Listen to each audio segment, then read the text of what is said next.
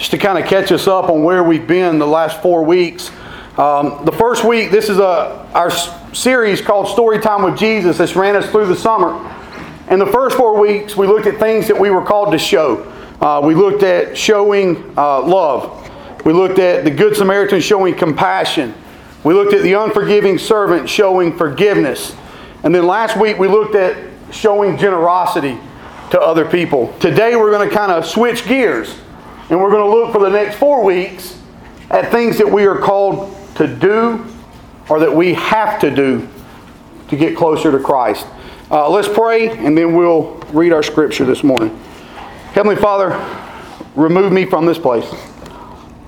May the words that are spoken be your words. May they fall on ears and hearts that are accepting and ready for you to work in our lives. In your name we pray. Amen. Today's scripture is found in Luke 18. We're going to go verses 9 through 14. It can be found on page 853 in your Pew Bible, if you would like to follow along with us. Luke 18. I do invite you to stand if you can in honor of the reading of the gospel this morning. Page 853. You're mighty welcome. Thank you. All right, picking up with verse 9. Jesus is talking here.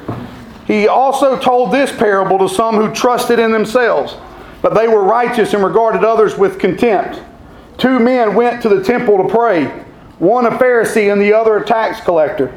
The Pharisee, standing by himself, was praying, God, I thank you that I'm not like other people, thieves, rogues, adulterers, or even like this tax collector.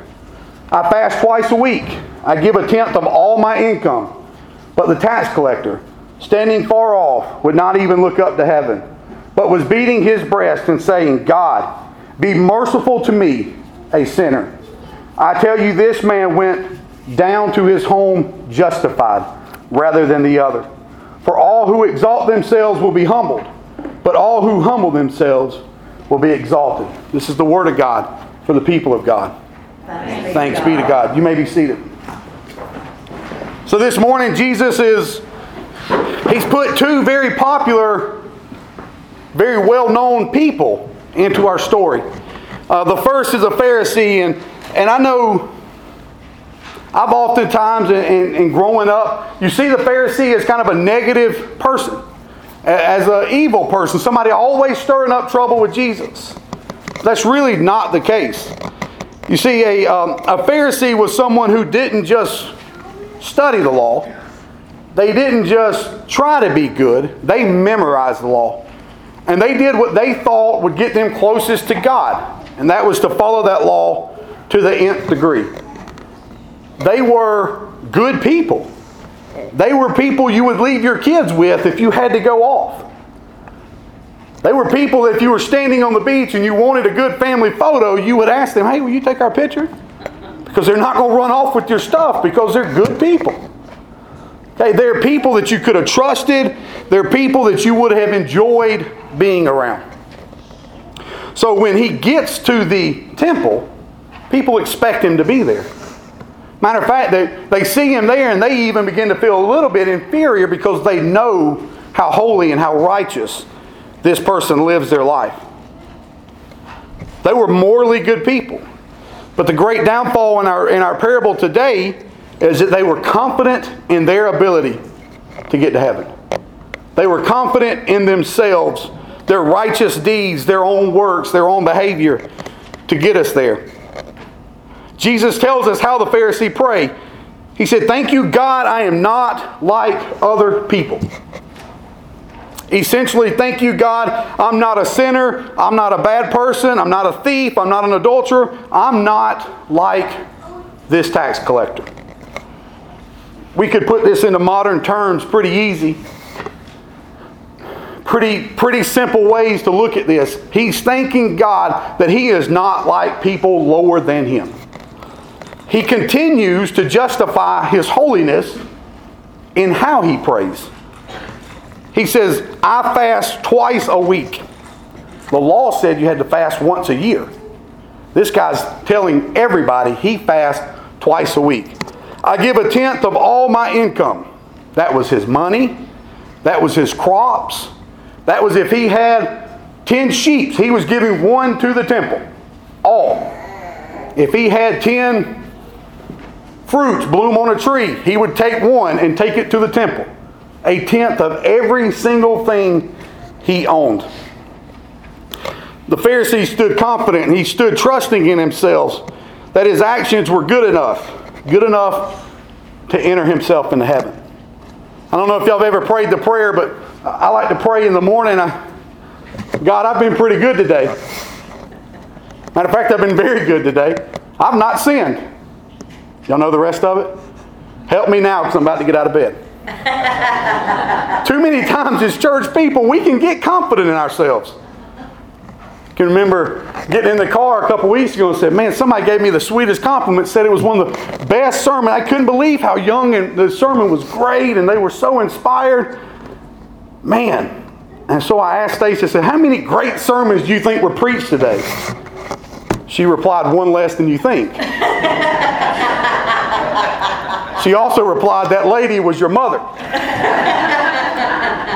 Preachers are bad about this, and so we can all be guilty of this. We get so wrapped up in the things that we're doing, and yet we're not like some of the people we see on the news.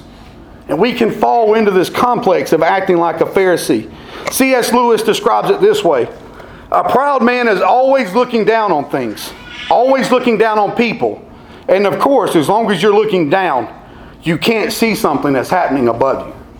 I think that's pretty interesting the way you put it. So the second character that we have is a tax collector.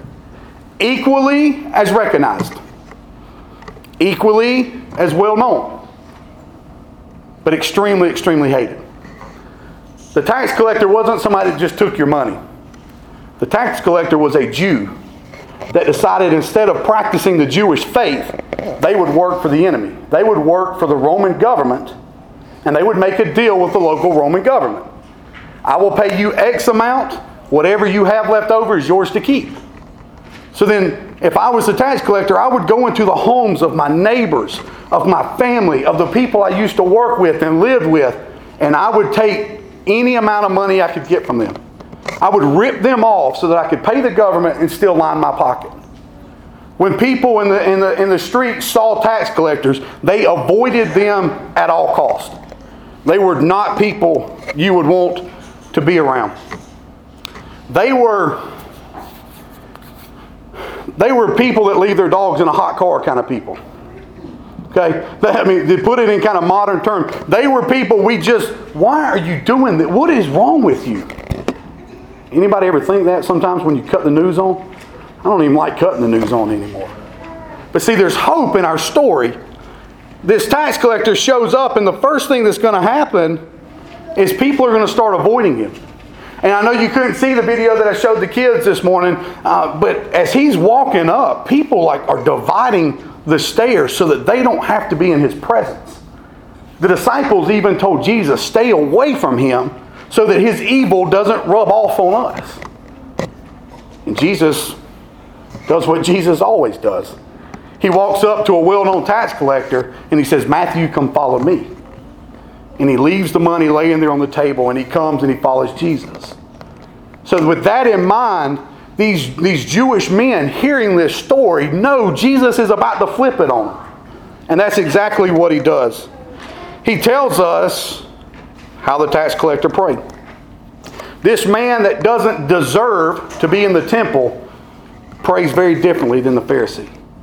See, the Pharisee would have probably come and stood right in the middle, prayed out loud, throwing his arms up so that he could be seen, wanting everybody to hear and everybody to know that he is here, he is praying, he is holy. The tax collector would have probably snuck in our side door, crept down the side so nobody could see him, and fell on his face, on his knees, right over here on the side somewhere, away from the attention of what was going on. There's absolutely nothing to brag about. Jesus tells us he can't even lift his eyes to heaven. He is so ashamed, he is so convicted, because he knows how wrong he has done God's people. He will not even raise his eyes to look at heaven. He then does something. Jesus tells us he begins beating his breast. You would not see Jewish men doing this. It was a sign of weakness. It was a sign of being lowly, not good enough. It was not something you saw Jewish men doing, especially not in the temple. But he knows that what he has done is so wrong. And he's laying there, he can't even look up, and he's beating his chest, and he prays, God, be merciful to me, a sinner. Have mercy on me, I am a sinner. Have you ever got to that point in your life? I know I have. You got to that point where you've tried the best you can. Man, you've taught Sunday school, you've volunteered, you've showed up for church, and life keeps happening to you. Bad things keep coming. You keep feeling not good enough. You keep doubting, when is my blessing going to come?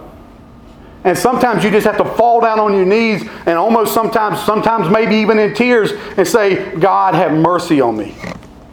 Have mercy on me, for I know I have sinned. And sometimes that's the only way we ever find any peace with what's going on. I found this quote this week, and I think it's a very important lesson that we can learn. We must pray like a sinner if we want to live like a saint. We must pray like a sinner in front of God if we want to live our life like a saint. Jesus then tells us that, so you've got a morally good, rich man, and then you've got this evil sinner. Jesus tells us the sinner left justified. That sounds really cool, but what does that even mean? John Wesley put it this way. Justification is what happens when Christians abandon all those vain attempts to justify themselves before God, to be seen as just in God's eyes through religious or moral practices. It's often been put this way. It's a time when God's justifying grace is what Wesley called it. Wesley believed in 3 types of grace. The grace that was shown to us at conversion, he called justifying grace. He says it is a time when God's justifying grace is experienced and accepted. A time of pardon and forgiveness, a new peace, a new joy, a new love, and a new life. Justification is also a time of repentance, turning away from our behaviors rooted in sin and towards the actions that express God's love to other people. Justification doesn't mean, well, I'm free from my sin, so I'll continue sinning. There has to be some repentance and some turning away from your ways. In this book here called The United Methodist Belief, a brief introduction, William Willimon describes it this way. In justification, we are, through faith, forgiven our sins and restored to God's favor. This writing of the relationship by God through Christ calls forth our faith and trust as we experience regeneration by which we are made new creatures in Christ. So this tax collector goes home made new. He comes to the temple a broken, a hurting tax collector. He leaves a redeemed and a justified person in the eyes of God. How many of you have ever heard, there's a little commercial, I guess, on his radio. And this guy's died and he's standing there and he's taking the test to get into heaven. And he says, well, tell us about yourself. And he said, well, I was a good man. I was a doctor. I saved people's lives. And they said, oh, that's worth 2 points. Well, I ran into a house and saved a cat when it was on fire. Oh, that's good. That's another point. And this goes back and forth, back and forth. And he says, well, that's all. How many points do I have? And he says, 7. Well, how many points do I need? 100. He says, well, that's impossible. How does anybody get to heaven? And the response is pretty simple. They don't take the test. He said, well, how is that fair? I had to take the test. He said, they don't take the test. They let Jesus take it for them. See, that's where this tax collector is. This tax collector, he knows he's not good enough, but he's letting Jesus take the test for him. So what can we learn today from our parable? We cannot be people or a church that trust in ourselves. We cannot put our hope and our faith in the things that we're doing. And it's okay at points in our life to fall on our knees and say, God, have mercy on me. It's not a sign of weakness. It's a sign of humility before our living and our resurrected God. Even the best Pharisee, the best church person, the saint of all saints, they're not good enough to get into heaven on their own. That's what Jesus is trying to teach us. If we exalt ourselves, we will be humbled at our judgment. If we humble ourselves and exalt the name of Jesus, we will be justified and welcomed into eternal life. If we exalt ourselves as individuals or as a church, we will be humbled. God has humbled me. Sometimes He does it with a 2x4. Sometimes it's more like a feather. But at some point in your life, you will be humbled because you exalt and you put your trust in yourself.